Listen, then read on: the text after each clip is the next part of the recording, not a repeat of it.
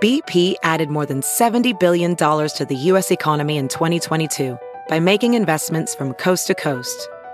Investments like building charging hubs for fleets of electric buses in California and starting up new infrastructure in the Gulf of Mexico. It's and, not or. See what doing both means for energy nationwide at bp.com/investing in America.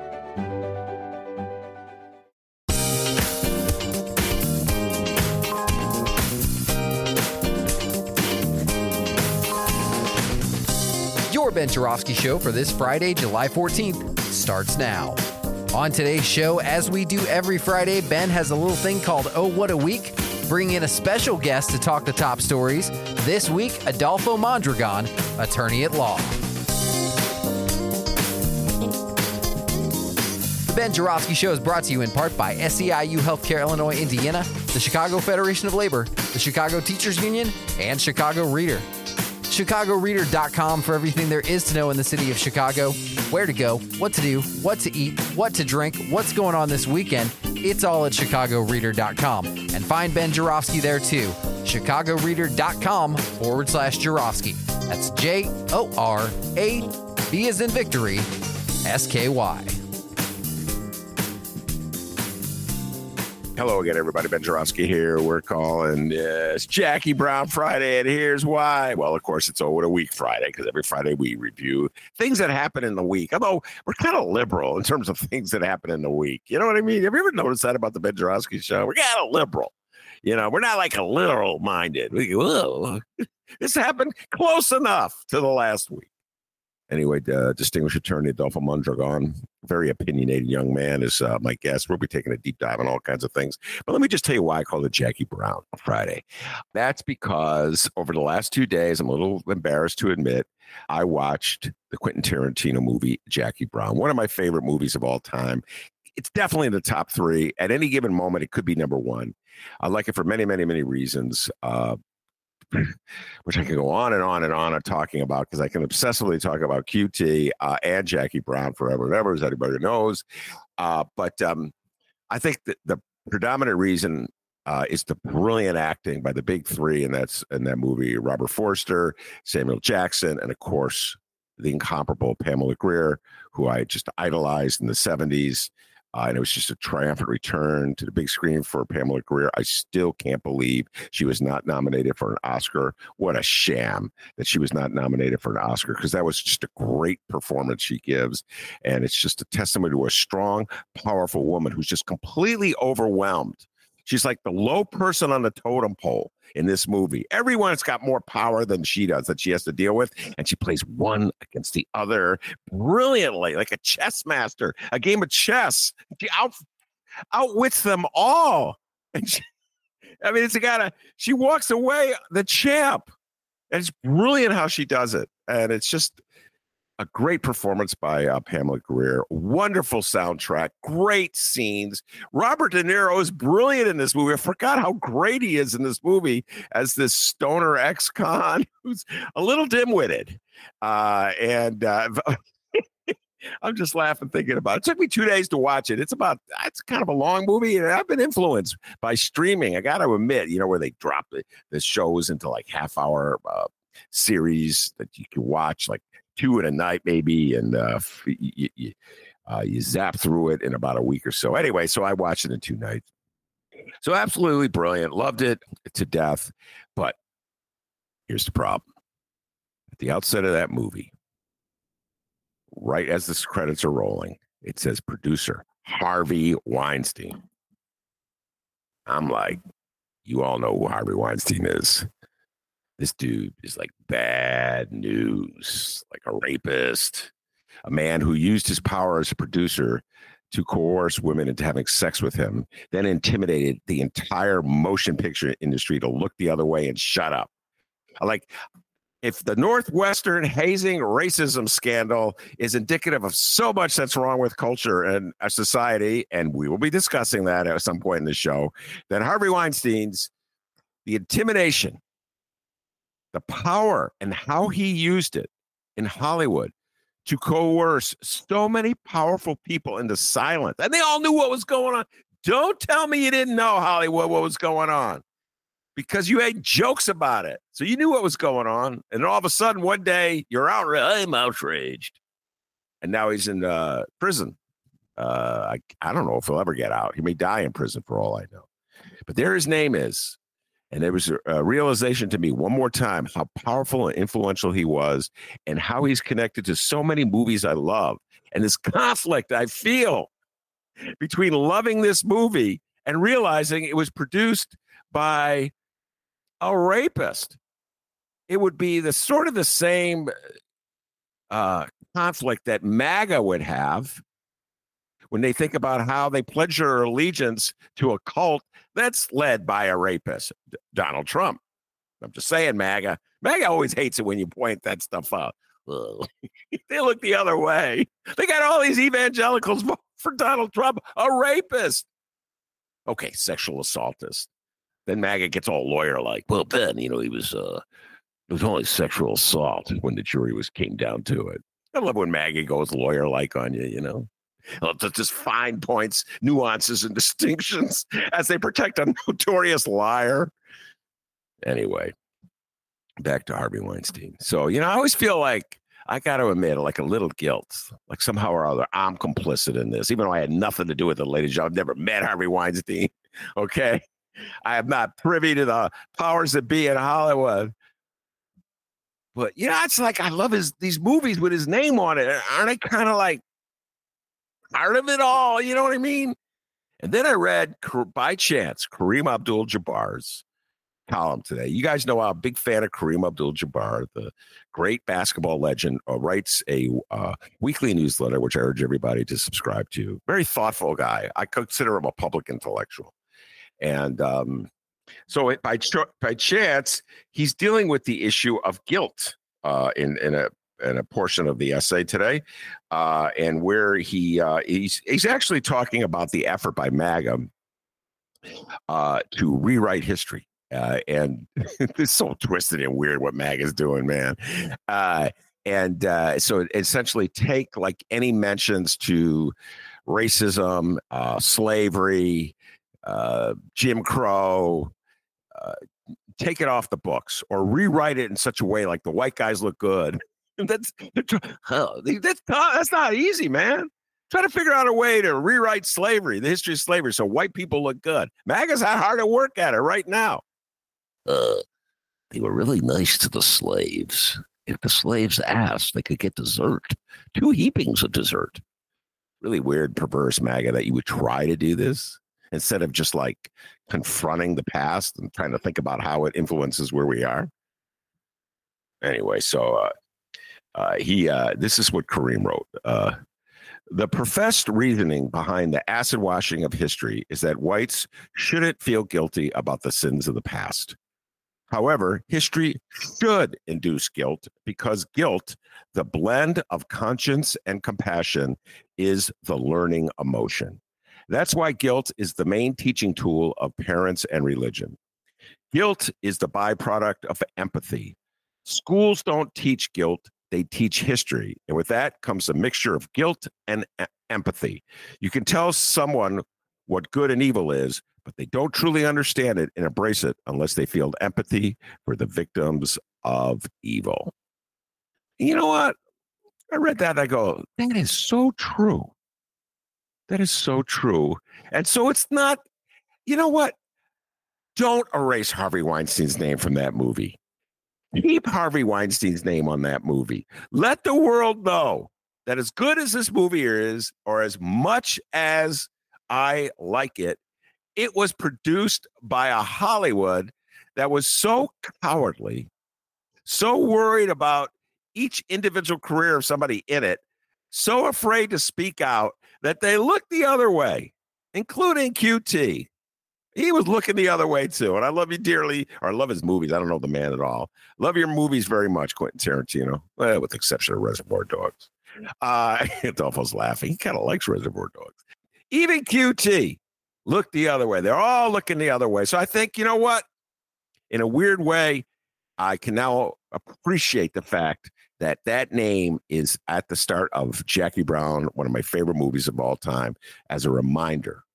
can't run away from history. History is there. We can learn from it, but we shouldn't try to erase it. All right, without further ado, Adolfo Mondragons, I'm going to bring him on. He's been sitting by patiently. Adolfo, do you agree or disagree with the themes I raised in my opening remarks? First of all, welcome to the show, young man. Thanks. It's been a while. Distinguished attorney and proud graduate of Yale. We'll be getting into that in a little while. But you're a huge Quentin Tarantino fan. Once we even saw Jackie Brown together. We went to a movie, went to University of Chicago. Remember? We saw That's Jackie right. Brown at the University of Chicago. Doc Films.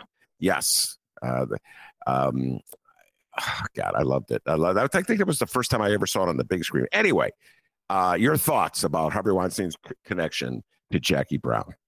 Yeah, it's always tough to separate for example, the artists from the works that they produce. In this case, it wasn't like he was part of the movie or whatever, but he produced it and his name was bold. You can't miss it, right? Like you couldn't miss it when you viewed it. And it's tough. It's just like, do you listen to R. Kelly songs knowing what he did? How about Michael Jackson? Do you have a problem with Pablo Picasso's works because he was, such a horrible person to women and or to his wives, at least, and girlfriends, and so it's kind of difficult.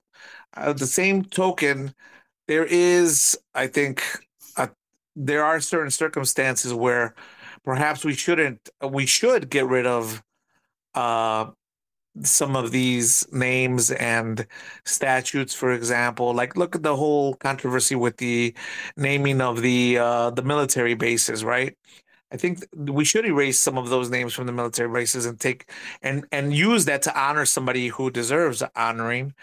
I'm Mexican, and Mexican people are the byproduct of colonization and a conquest, and it's a very difficult thing. But in Mexico, in Mexico City, there's a plaque in one of the central areas that a plaza called the Plaza of the Three Cultures, the pre-Columbian, the colonial, and the modern Mexico. And it says in there something that Mexican, that the Mexican people that the conquest was the painful birth of a new nation, a painful birth, right? And so sometimes you want to be reminded of that pain, like Kareem Abdul-Jabbar said in his essay. And sometimes I think it's appropriate to erase some of these names. Like, I personally, for example, Cortez, you can't erase what he did in history, and by some measures, some of the things that he did, you could probably admire as bold actions, etc. But I don't ever want, and even in Mexico City, to be a statue of Cortez somewhere, and so there's times and places where some of these things should be erased, and there are circumstances where there should be painful reminders, because we need that pain and we need that memory to make us better. Yeah. Right. So that's kind of how I feel about it. That's a good point. Now, I just want to note the distinction between like struggling with whether the reminder of an atrocity, so that we never forget the atrocity, that it's a reminder that what can happen if society loses control of itself. So that's essentially what I'm talking about when I see Harvey Weinstein's name on Jackie Brown. And then there's the defense of a statue, like a Robert Lee statue, or the name of a fort, like Fort Bragg, like to defend the person. Like, wait, whoa, and that's MAGA. Right. I'm like, MAGA, calm down. Are you defending slavery? You know what I'm saying? It's like Robert E. Lee is like, they fight taking down a Robert E. Lee statue, who was the leader of the Confederate Army. They fight to taking down that statue because it's like, you're denying us our past and our traditions and our history and our heroes. I'm like, dude, your hero was a guy who was fighting slavery. Just pause and think about that. Right. And there's a distinction between something being a painful reminder and something that is honoring the atrocity, right? And so that's why there's a time and place to take down statutes, to erase names from because you're not going to erase them from history, but at least erase them because you're not honoring them. But sometimes it's okay to have things stand as they will because they are the painful reminder. You're not honoring or venerating the individual Harvey Weinstein in your case of the movie.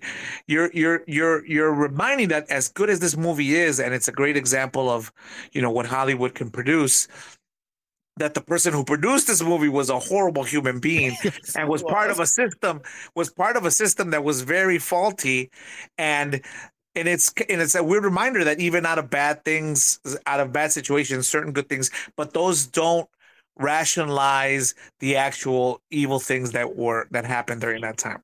And it is such a contradiction because the movie Jackie Brown, as I got finished saying, is all about how Pamela Greer is an empowered woman who does not accept the horrible position she's been put in, and she brilliantly plays one person against another and emerges on top. And it's produced by an individual who used his power to coerce sex from women, and they were powerless. It's so twisted and weird, Adolfo, in many ways, that the movie itself is like refuting the actual man who produced it. Right. It's such a dichotomy. I mean, it's crazy. And that maybe that makes it more powerful too. The fact that if you don't erase his name from it, the fact that it is a dichotomy actually makes it even more resonant. It makes it resonate more with everyone. Yeah, it is a dichotomy. And yeah, you can't erase his name. I hope they never erase his name from that movie. I need to be reminded when I'm loving that movie. By the way, it's such a great flick. That's just me talking. Yeah, I agree 100%. That is probably my favorite Tarantino film. And in fact, I remember the night. It was a really cold night. We watched it on the big screen at the University of Chicago Student Union, and we stood outside and talked about it in the freezing cold. We were so into it. And I had already seen it many times, right. 3 times. You had seen it a couple times, or maybe once. I don't know. Right. And of course, you can't. Pam Grier, God, she looks so good in that movie. I mean, aside from being a brilliant actress, but you know me, I'm like scoping out. She's smoking. And I know you had a big old crush on her when you were growing up, right? Yes, I did. Let's not talk about my crush on Pam Grier. Let's move on. So, all right. First thing on our list to talk about today's story. I talked about it briefly yesterday. This will be an ongoing topic in the city of Chicago. Of course, the city of Chicago right now, as it always is just grappling with a serious problem of crime, shootings every day. There's accounts in the newspaper of shootings, holdups, carjackings, etc., and so forth. It was a predominant theme and in the violence in Chicago, the crime in Chicago in the mayoral election. It was such a predominant theme that the lakefront liberals on the north side of Chicago actually voted for a MAGA sympathizer. He won't let you forget that, lakefront liberals. So it's really much a very important topic. It's on everyone's mind. And as such, Brandon Johnson is going to have to determine, Mayor Brandon Johnson, who the next police chief is. And that this decision is beginning a lot of significance, because it's as though that one person, that one man, and it is a man because it's going to be the 3 finalists are men, will eradicate crime in Chicago. What an impossible task we're charging with this person, but symbolically, it's a very important position.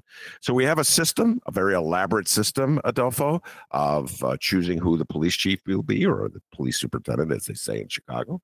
And there's a commission that comes up with names. They go through a whole process. They had it to 6. And then yesterday they announced the final 3. And the final 3 are, I'll just name their names. They probably will mean nothing to you folks, just unless you're like a real police geek. Sean Barnes, Angel Novales, and Larry Snelling. And I sent the article for homework to Adolfo to read and absorb, and he dutifully did that. Thank you, Adolfo. You get an A for effort. So Essentially, one is an insider, one is an outsider, and another is a reformer. That's how they're being built. Break it down in your mind. Who would you choose if you were Mayor Adolfo instead of Ben's guest Adolfo? Well, I guess they all have their own strengths. Um, but, for Chicago, I think, I'm a civil libertarian, I'm a civil rights attorney. So I definitely think that you have to pick a candidate that is going to be strong on constitutional policing because we can't go back to a city of Chicago that first of all has police officers that are, using excessive force, and then not only having the consequences of marring relations with your communities, but also then having to fork over millions of dollars of city money, taxpayer money, when all of this comes to light, and then there's lawsuits against the city for all of this wrongdoing. And it's just like, I don't know what other city outside of Chicago has as many lawsuits and settlement payouts because of the vast amount of excessive force that is being used. So one, you definitely need a candidate that's strong with that, and there's definitely one there that the middle candidate, the Latino, I think. Mm-hmm. Is he Latino? Yeah. Yes. That has been overseeing all of the federal consent decree stuff reform that has happened. So you definitely need that aspect of it, but at the same time, you need someone who is going to be able to change the culture from within because they are trusted by their own. And the blue line is a very difficult thing to deal with. And so the first candidate is the one that his major strength is the fact that he is beloved by the rank and file, and that's badly needed because, as you may say, whatever that the police are, boohooing them for victims, and that they're the ones who are victimized by all of this stuff, and they're not doing anything wrong, and there's just only a few bad apples, etc. And that may be true. I might take that position myself. That, like, look, they're crying, when they shouldn't be crying about anything. It's their fault. So because morale is so low, you definitely need somebody who is going to gain the trust of the rank and file in order for this person to implement all of the constitutional policing reforms that have to be made. Because one thing, if you're strong with the reform side, but you can't sell it, you can't get your workforce to go with it, then it's all in vain. So I think based on that, and then you have the outside. The outside already is a big negative. This situation, there might be other situations in other police forces where you need an outsider, right, to come and stuff. But we've had enough outsiders anyway. So I think based on these three candidates, it's got to be the one for me, the one that has the trust of the rank and file, and also has some experience with the constitutional policing. Although they do note in the story that he had early in his career in the 90s, like 93, had a complaint about excessive force of his own. But that might actually be a good thing because it happened so long ago. On board with constitutional policing, that it's something personal that he could take and see how, the errors of his way, and they can't go back. Yeah. Hey, to I'm 1993 sorry. Policing. They have to be ahead of the Adolfo, I'm sorry. Everyone else, and being, into the new reforms. So I would go with that candidate, the first candidate. So you're endorsing Larry Snelling is his name. He is currently the Chicago Police Department's chief of counterterrorism. And I'm reading from the Sun-Times. Is widely beloved by the rank and file, and he designed the latest version of the police department's training model on use of force. Larry Snelling is his name. He's a black man. Let's talk about the outsider thing, man. And I am an outsider. I point this out constantly. I am not from Chicago, unlike Adolfo, born and raised in Chicago. And I believe I know Chicagoans really well because I studied you, but I'm definitely an outsider. And I'm reminded of that if pretty much wherever I go. You're not from me. What parish are you from, Ben? Which is a question I get the South side. Well, a radical thought. I am not Catholic. Whoa, mind blown. So, what is with Chicagoans and outsiders? I need your help on this one, Adolfo. Is it the sense of inadequacy that Chicagoans have that they got this bizarre like chip on their shoulder regarding someone? You're not a Chicagoan. I don't get it, man. I look at the people who are from Chicago. Most of you guys I wouldn't want running the police department. I guess just breaking it to you, Chicago.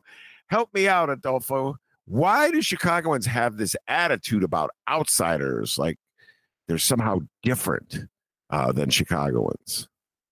I don't know. I guess I would have to say it's because Chicago is not an international city like New York is. New Yorkers, although there's clearly people who've been in New York and New York City for generations, is a city that constantly accepts people from outside. And so they're used to having people, it reminds me, what was that Robin Williams movie, Moscow on the Hudson? Yeah. You remember that movie? Yeah. And the running joke there of the movie was directed by, I forget the director's name, but he was an immigrant. And the running joke is that New York City is just full of immigrants. Everyone that the Robin Williams character met was an immigrant. His girlfriend was like South American. All of his neighbors were from different places. And it's like, so New York City is a city that, for example, that doesn't have that complex because, and maybe a place like Miami too.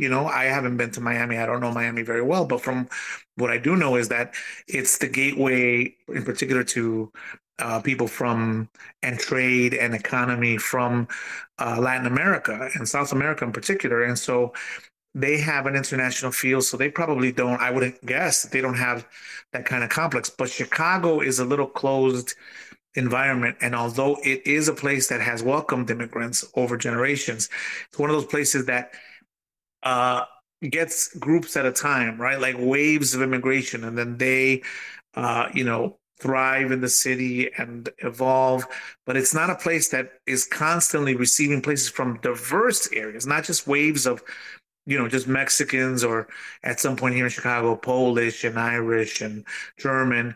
But it's a city that is constantly accepting people from Europe and from the Middle East and from Latin America and all over the place and different religions. And so I think that that's probably the aspect. We're not an international city. Yeah. I'll just a brief correction. Moscow on the Hudson was directed by Paul Mazursky, who was born and raised in New York City. His grandfather came from the Ukraine, but Mazursky was very much not an immigrant, but point well taken. Good flick, by the way. I'm glad you brought that up. Reminded me of that one. And I also want to. You're right. I think you're right. I think that's that second city status thing that plagues Chicago. We're very insular thinking. But then I have to point out, while you were talking, I was thinking, Chicago did accept an outsider as police chief. Chicagoans love Big Mac. Remember Big Mac? Gary McCarthy?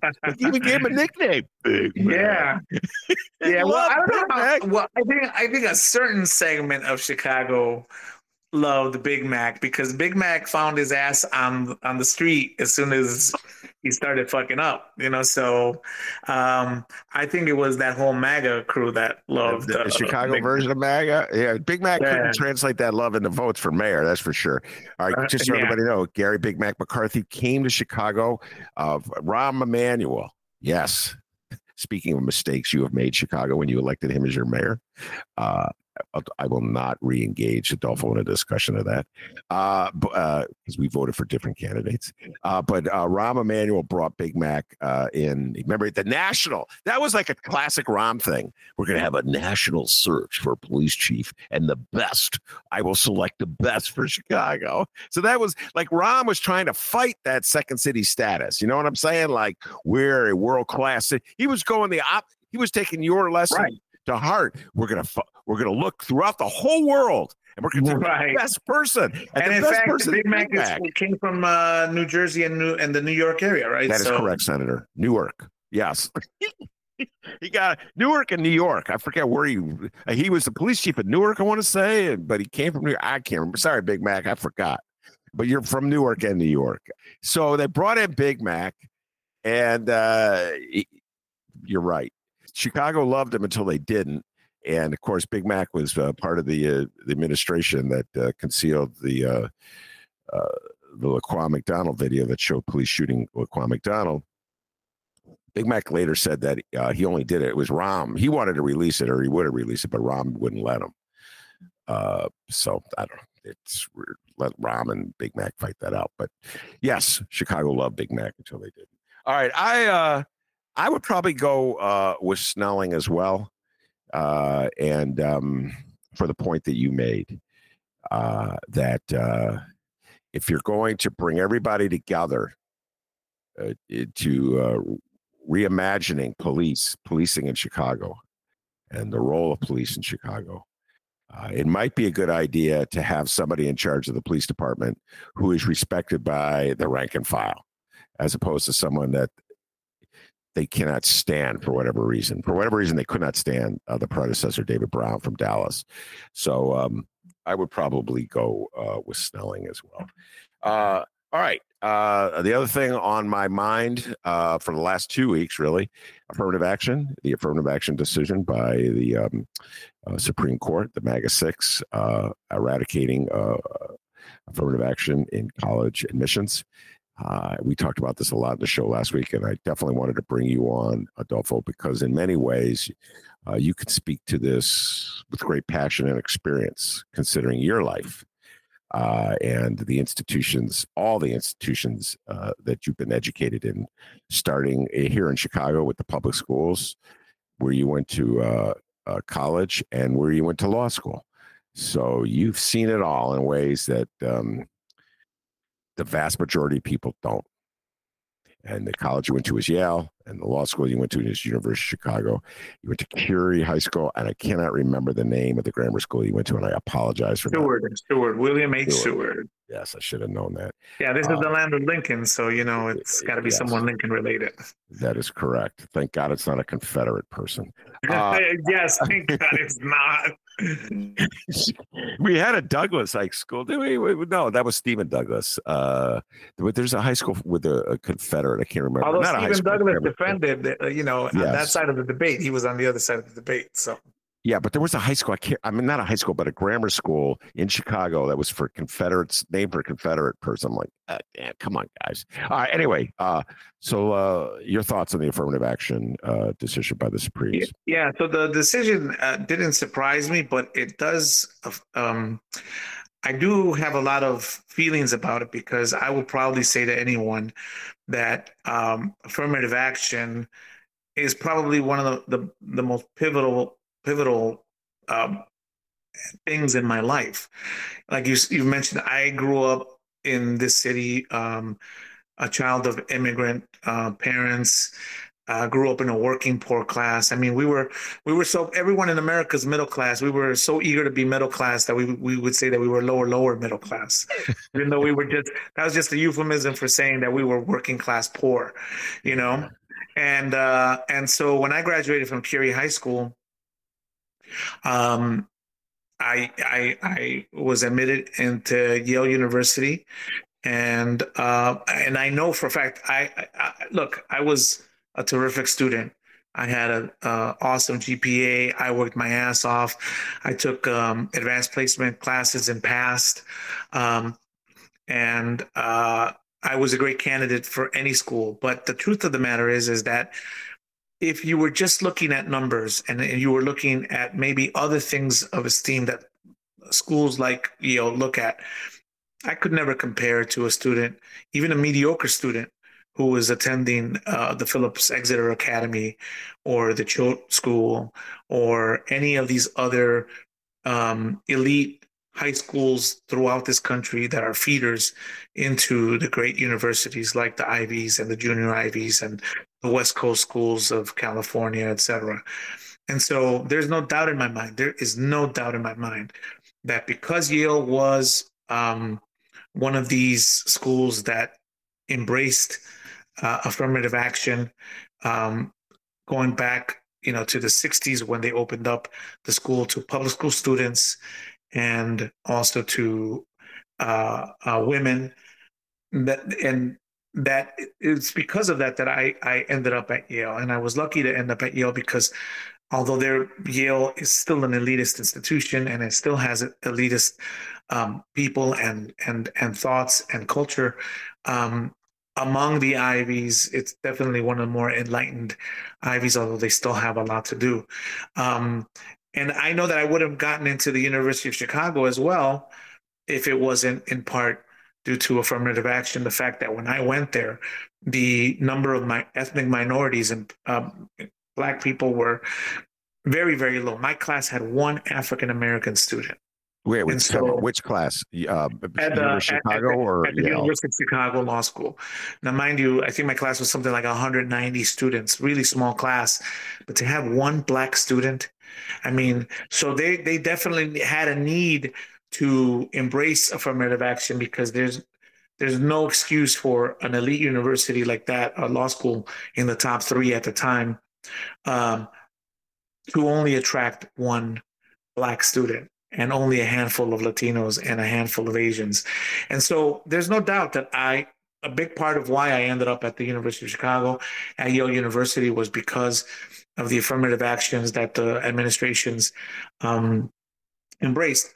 But saying that, the big misconception of affirmative action is that you're replacing an entitled white person with an unprepared minority student. And that's such a crock of shit because these institutions could never take an unprepared student into their schools and then hope that by somehow they would pass and thrive at their university. Second, it's a crock of shit because no student is entitled to any spot at any university. I don't care whether you're a legacy or an athlete or if you're white and you have access to SAT prep courses, etc. No one, I don't care if you have straight A's, if you're a fucking genius, no one is entitled to a spot at any of these universities. First of all, there's a very limited spot in any of these universities, and no one has their name already written on any of these seats. It'd be impossible. You'd have too many students with similar grades and whatever to fill these spots anyway. What, every one of those are entitled to it? So get the fuck out with that whole thing. But what I will tell you is that affirmative action is a necessary program in this country because people like me had an opportunity to go to schools. And I know that my classmates who were also there because of affirmative action have gone on to thrive in their communities. They're all leaders in their communities. And that's what's needed because there's such an imbalance. First of all, there's an economic imbalance in this country. There is a diminishing middle class and there aren't opportunities anymore, even for white Americans, right? Because a very few elite own this country. But second of all, among ethnic minorities, racial minorities, I mean, things are just as sad or sadder than they were 30 or 40 years ago. I'm a member of the legal profession. I am a Latino. I am one of only 2% of that profession nationwide. 2%. When my people make up, I don't know the exact figure, but it's got to be somewhere between 13 and 17% of this country. And it's going to get bigger. African Americans make up 1% of the legal profession. 1%. I don't know whether to fucking cry or laugh or it's just such a sad. That's for real? 1%? That's 1% of the profession. Wow. And when you think about at the elite law firms, et cetera, I mean, it's sad. And so that's why we need, these affirmative action programs. And not only that, the hypocrisy behind the Supreme Court to think that this is that everything in this country is based on meritocracy and that we're just getting a free hand, et cetera. It's bullshit. I was just telling you before the show, the biggest affirmative action program in this country's history was the GI Bill after World War II that, mind you, excluded a lot of African Americans who served in that war and other minorities, Latinos who bravely fought and died in this country, and they're the ones who came back couldn't go to school on a GI plan, couldn't get a loan to buy a house. It was the biggest uh, economic changing program in this country. It developed generational wealth for so many white Americans. And here's the Supreme Court saying that not only people who benefited from even before that, from all the slavery, the economy of the slavery years, the economy of the Jim Crow years, built all that generational wealth, and then also people who are coming back from the war. It's only these white people who are benefiting from it, and they're gonna tell us that we can't get like a helping hand to kind of equalize all of the generational harm that happened to us. It's incredible. All right, so much to follow up on what you said. We're not going to talk about the strike, the actor strike right now, but the actors writer strike to me is symbolic of a larger attempt to essentially destroy the middle class in Chicago. And this is upper middle class. So, I'm not talking about the Tom Cruises of the world who are fabulously wealthy. I'm talking about working actors who are wealthier than you or me, Adolfo. Well, I don't know how your law passed. Maybe they're wealthier than me, but wealthier than the average person in Chicago. But they're not fabulously wealthy. They don't have legacy wealth. They don't have the ability to walk away from it all. I just believe it's just part of a larger effort. I've been watching it systematically for this entire century. It's essentially destroying the middle class, and a pushback by unions to defy that, which is really at the heart of this struggle with the actors, is a resistance to it. So, and I guess that's what's at play in the affirmative action argument, because the notion is you work hard, you succeed, you get entree to Yale, access to the University of Chicago, and that's your ticket.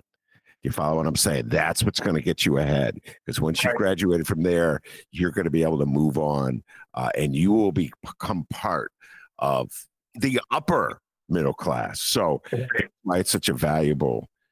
Right. And you're empowering. Look, all these people who have benefited over the last 30, 40 years through affirmative action programs have done good for society. They go back and they give back overwhelmingly to their communities. They become leaders, whether they do things at the top echelon or whether they do things at the community level.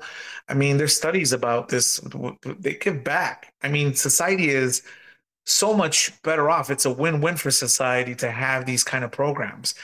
And for the Supreme Court to say that, that this is wrong, it's just so hypocritical. So let me ask you this. I don't know if I've ever asked you, did Yale openly recruit you? How did Yale find Adolfo Mondragon? Yale did not find me. I found them. I always wanted to go. I always had this thought of going somewhere like a Yale or a Harvard because of where they sat in our culture, in our history. But no, they didn't find me. So they didn't seek me affirmatively that way. But the affirmative action as a program was something that Yale, among the Ivies, was known for, as a university that embraced it. There were other Ivies that didn't, like Princeton for a while was not, for example, they weren't financial need blind, for example, and that. So if they accepted you, they looked at your finances, and if you couldn't afford to go there, you just couldn't go. So yeah, exactly. Whereas places like Yale not only used race and background as a factor in which they used to make a decision whether or not to accept you, just like they did if you were a legacy, just like they did if you were an athlete, just like they did if you had certain community service or whatever. They used it as a factor and to look at whether this individual who was who is very well qualified could not only survive and thrive at the university in the classroom, but then what would they add outside of the classroom? How would they make their fellow students better members of society, to consider different points of view, and then to go on there? Because places like this, what they do, the difference between the elite schools and the other schools is not necessarily that one prepares you to be a better engineer than the other. They don't. What they do is that at the elite schools, they afford you not only networking that you'll have from there on to the future, but they also, places like Yale, they pride themselves in saying that when you go to a place like that, they are forging a leader. They are forging a person who's going to go on and lead in their community at all sorts of levels. And that's the difference between the universities. Well, I just think of all the MAGA politicians these days who have graduated from Yale or Harvard, and I think they're really failing in that aspect, at least when it comes to MAGA. But right. I've said this before. I'll close this segment of the conversation with this now. I believe that this Supreme Court decision is part of a larger effort to gaslight. Well, the larger effort, Ben, in my opinion, is that we are at a tipping point in our society. We're saying the demographics, since I was in college, when I was in college taking political science classes, the professor was saying, look, the aging of America, this white America is aging. We're going to need younger people to be part of the labor force. Where are you going to get those people? You're going to get them from Latin America and other places where you have people who are hungry to work and to come to America. And in with that supply and demand natural need, those demographics are going to lead to a day when America will become minority majority. And under a minority majority America, the old rules, the old privileges that people had with a majority white America are going to change. And this is the last efforts of an entitled white America to keep things the good old way. That's why they throw back to the make America great. America great for whom? Yeah. Right? I mean, America great for the people who've been in power forever. And so this is a concerted effort to infiltrate the different branches of government to do what they can to, if not end this change, to at least put the brakes on it, mitigate it, make it hard to unravel. Because one day this country is really going to be brown, and it's really going to be a country where there are going to be people with marriages of different, far more marriages are going to be among people of different races and different cultures and different religions. And it's going to be a more pluralistic society. And white America is afraid of that because whether or not you as a white American believe that you're racist or not, what you definitely know deep inside of you is that being white is the greatest thing to be in America, because it entitles you to so many things that others are not. Whether you want them to be entitled to or not, you benefit from just the fact that you have white skin. You walk into a bank and your chances of getting a loan are far more higher, just based on that fact alone. You walk into a doctor's office and the chances of a doctor running different tests on you and getting the right diagnosis on you are far more higher just because you're white.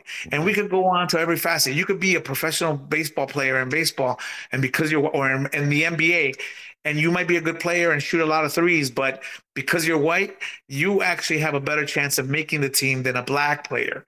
So whatever facet of society you're talking about, the fact that you're white in America automatically, whether you want to or not, automatically gives you a leg up.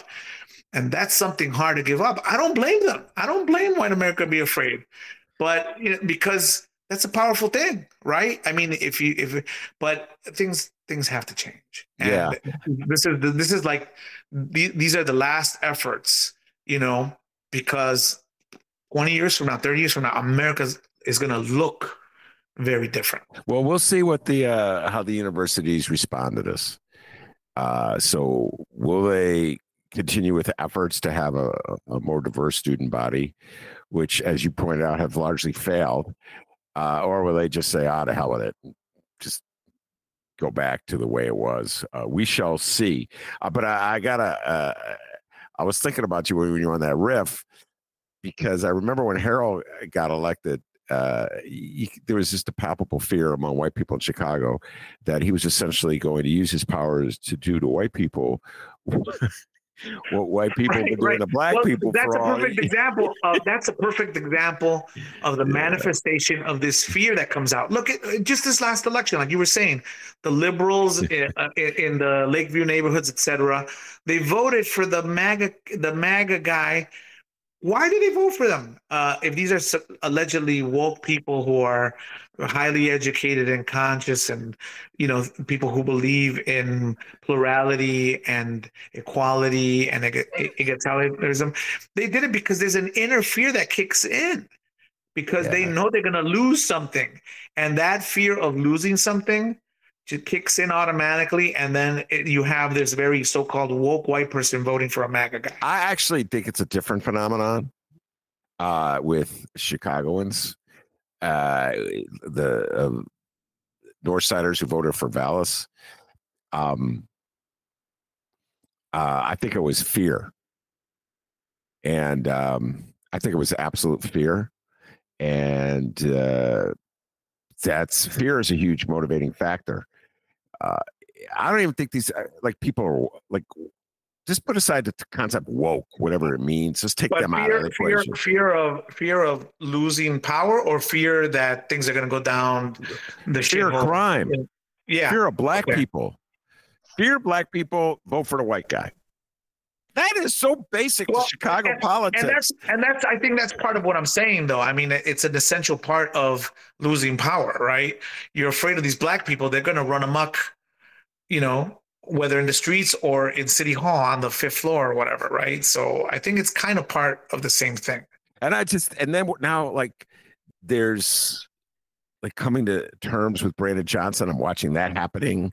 I don't know. He's not as bad as I thought he would be. Huh. I mean, I just don't think it's fear. I understand the theory you're laying out. Shout out Monroe Anderson, the regular guest on Wednesday. It's one of Monroe's favorite theories as to what motivates MAGA and what motivated people to vote for Donald Trump in 2016. I just think that it's a little more specific with the Lakefront liberals who, I don't even know if they're liberal anymore, but they're liberal on social issues anyway. Well, look at the segments of white America couldn't even accept Barack Obama, who is white also. He has a white mother. I mean, they couldn't even accept that. But I guess there were segments, but they overall loved him. They voted for Vallis. Oh my God. Arnie Duncan voted for Vallis. Let's just pause and think about that. Arnie Duncan, the Secretary of Education for Barack Obama. I'm not going to do my Barack Obama invitation. Good friend of Barack Obama. Plays basketball with Barack Obama. Voted for Paul Vallis. By the way, he had the Ben Adolfo reason for voting for Vallis. So you and I said we would take Larry Snelling, who is beloved by the rank and file of the Chicago Police Department, to be the head of the police department for this. Arnie Duncan's, he was trying to figure out a reason, I guess, to justify voting for this lunatic.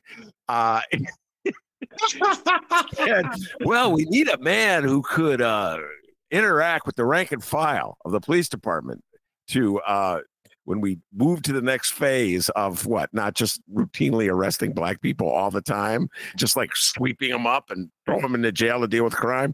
So we're going to need someone who could appeal to the rank and file. That was his argument for voting for the lunatic. So anyway, I just had to go there. All right, let's move on to the next topic, which is the topic of the week of the Ben Joravsky Show. I've been talking obsessively about it, and we'll do another full interview with Rick Tellender of the Sun-Times. Obviously, we're going to get into that, and that is the Northwestern University hazing scandal. And yesterday, by the way, I was walking down the street deep in thought. I think I was thinking about the I was thinking about Jackie Brown. I think I was walking down the street thinking about Jackie Brown, and I bumped into Stephen, a listener to the show, dear friend of the show. Shout out, Stephen.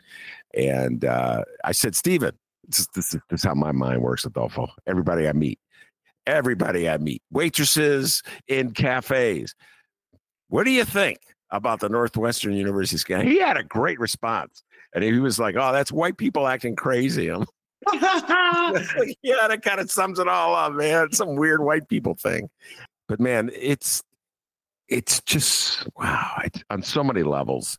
But the part I wanted you to focus on, I sent you the article. I sent it to Ramona. It's the part of the scandal that gets overlooked. Everybody talks about the hazing aspect of because guys are all into the sexual innuendo.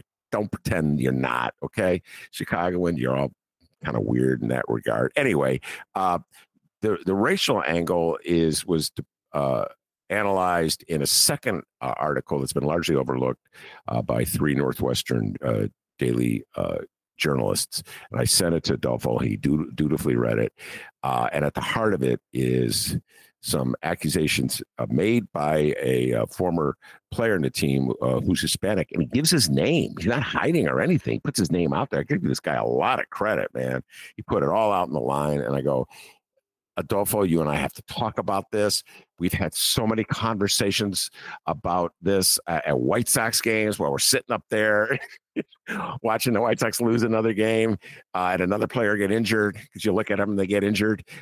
So, Adolfo, take the deep dive on the accusations and what they mean about Hispanics, blacks, whites, and elite institutions like Northwestern. Go. So I think the thing that stands out the most to me is that this is just like a different side of the affirmative action coin, and it really, puts it poignantly reminds you about how damned we are if we do and damned we are if we don't. On the one hand, on affirmative action, it's this, these people who are trying to keep minorities from going to universities, whether it's elite universities or state schools or whatever. So they're trying to keep us out. They're trying to keep us uneducated. They're trying to keep us from an institution that is known for, helping you move up the social ladder. The Northwestern controversy reminds us that when they do accept you at the university level because you have a skill that they want to exploit and make money out of, and particularly at a place like Northwestern, which is very elite, like the Ivies, et cetera, is that even then there's a cost. Even then we lose because a kid like this guy who whistleblowed on what was happening during the Fitzgerald program, he's probably a kid who initially felt like, wow, I'm being accepted on this team, on this campus, and probably because of our own, difficulties with race and color in Latin America, he might have felt like, wow, I'm being accepted by the white people, by the white guys, but not quite. It comes at a cost because the only way they will accept you when they need you, they need to exploit your talents, right? So there should be an equal quid pro quo. You come here as a student athlete, you get tuition waived or whatever, and you get an education, and in exchange, we get your talents, right? But it can't be that easy.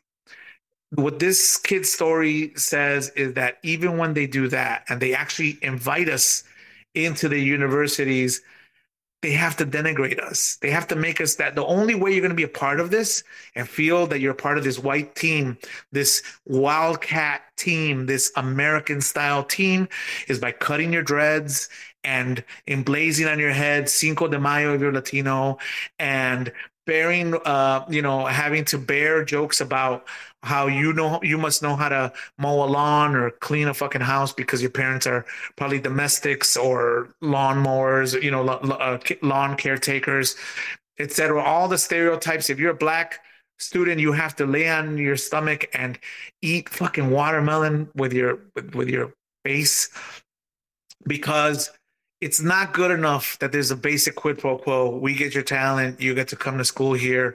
You get to be accepted by us. No, it comes at a fucking price. Even then we lose. We lose because this kid, well, he's not a kid anymore. He's 10 years out and he's traumatized. He has post-traumatic disorder from the abuse, the hazing that he went through. Because here he is thinking that he's going to be accepted at this elite school, going to play for them, going to be accepted on this team, and it's not a full acceptance. It's actually you're the butt of the joke. We're only exploiting you, and the only way we can rationalize you being here is by making you think that you're part of us, but you're really not, because we're constantly reminding you how shitty we think of your culture, how shitty we think of any attempt for you to express yourself with your dreads or in any other manner, your culture, because you have to conform to us, and not only conform to us, but then be humiliated through this hazing to kind of to put it in, instill it in you that you come from a less superior culture than ours, and we have a right to make fun of it and joke about it. And so they're trying to keep us out.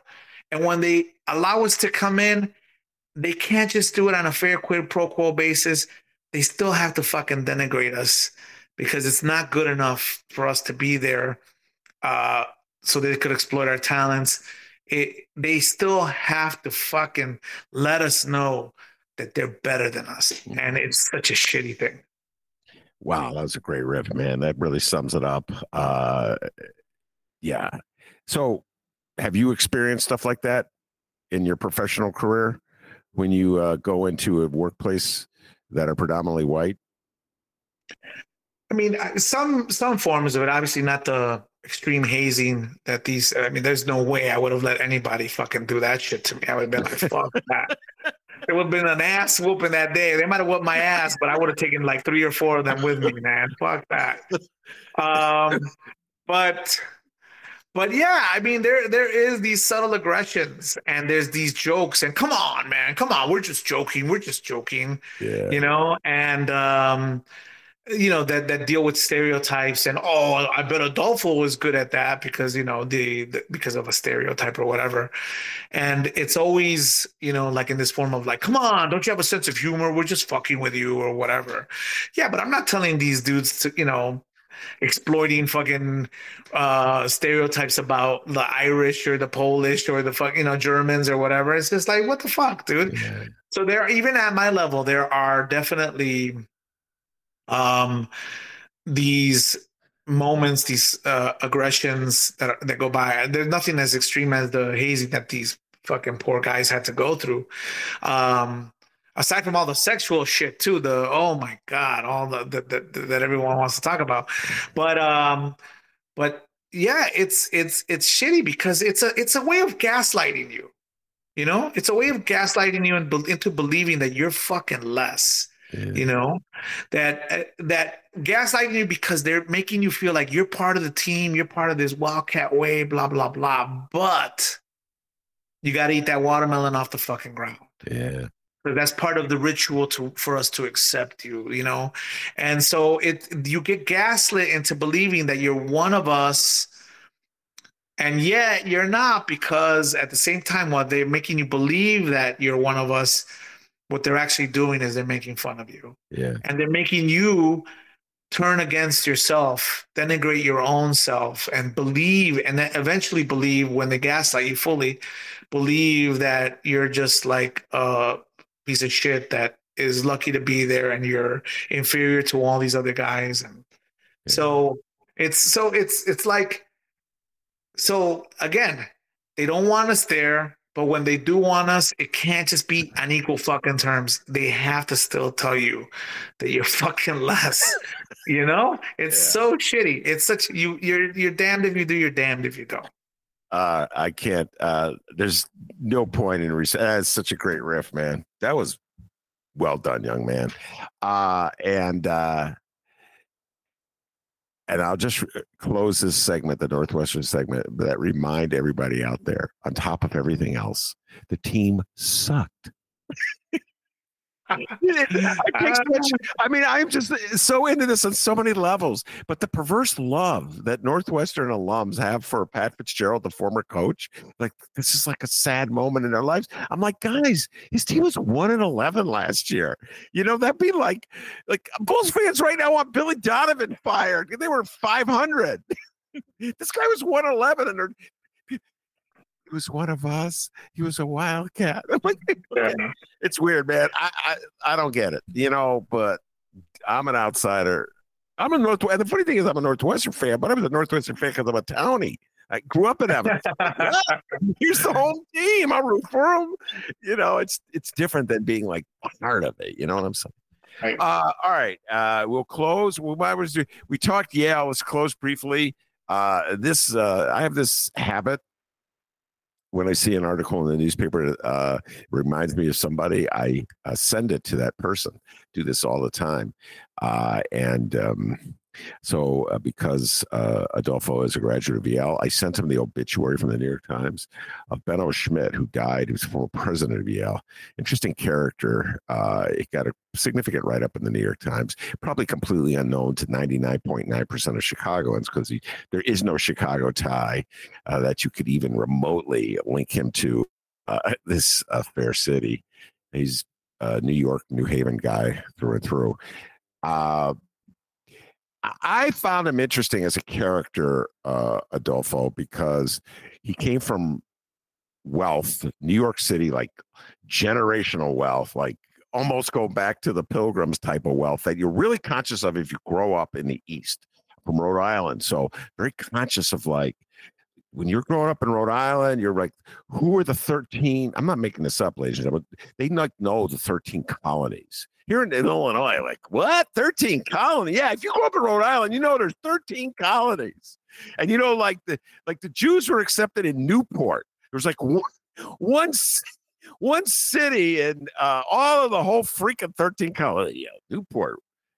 The Jewish people could go to Rhode Island because of Roger Woods. These are the kinds of things that you're taught when you're like growing up on the East Coast. And I know you know this stuff, Adolfo, because you went to Yale and then you learned this stuff. So this dude comes from that deep, that we were with this country, you know, at the outset. The white people with the country, of course, as opposed to black people. Let's just get that clear. And then he went on. He became president of Yale. He was head of the law school. Was great at raising money. And then he went into the private school business, trying to build up. He was like the forerunner of charter schools. That didn't work. It was going to be private schools with public money. Didn't work.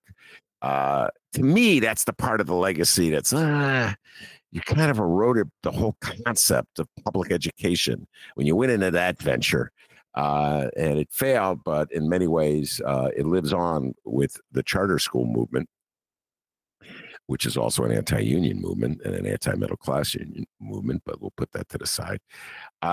So it's kind of what do I think about it? An interesting American story, I guess, with a mixed legacy, in my humble opinion, when I look at life. A mixed legacy. And I think it lends itself to the themes today because of Benno's background of the generational New York high society background. And kind of, so when I got to Yale the semester before Benno suddenly quit Yale, and he went off to do this private charter school thing, the Edison program in New York City, that, like you said, was a failure, but was the start of this whole charter school movement. And so I didn't know much about Benno, except that he had quit on Yale, he had left. Students never really took fully to him. The faculty certainly didn't, because he did a lot of reorganizational, structural changes to it. The administration certainly loved them, and the boards that govern Yale, because he's waspy old Yale. I mean, he's like the epitome of what a Yale man used to be, right? So when I got there, he had just left. I had an interim. The first year I had an interim president, and then after that was the beginning of the president that probably has the biggest legacy at Yale, President Levin, who made transformative changes at Yale. And so Benno was kind of like an odd person. I kind of later knew him only because he appeared in a couple Woody Allen movies, and I was a Woody Allen movie fan, and so he had little roles, and that's because of his New York Society whole thing that he was able to do that. Um, but it's interesting that to me that that he was at the forefront of this charter school movement, and particularly because see he was preceded by two very popular uh, um, presidents at Yale. Kingman Brewster, right, who was like during the 60s, during a very volatile time in America, was a pretty enlightened president. And he's the one who forged all the changes at Yale that brought in women, brought in public school students, brought in more ethnic minorities, saw the turmoil of the Black Panther trials in New Haven, etc. And then Giamatti, who we know as the former baseball commissioner, the guy who banned Pete Rose from baseball, but he was very popular. And Bart Giamatti, father of Paul Giamatti, the actor, in that show that everybody watches from HBO. I don't know what it's Succession or whatever. I think No, he's not. It's from the other show on Showtime. I forget.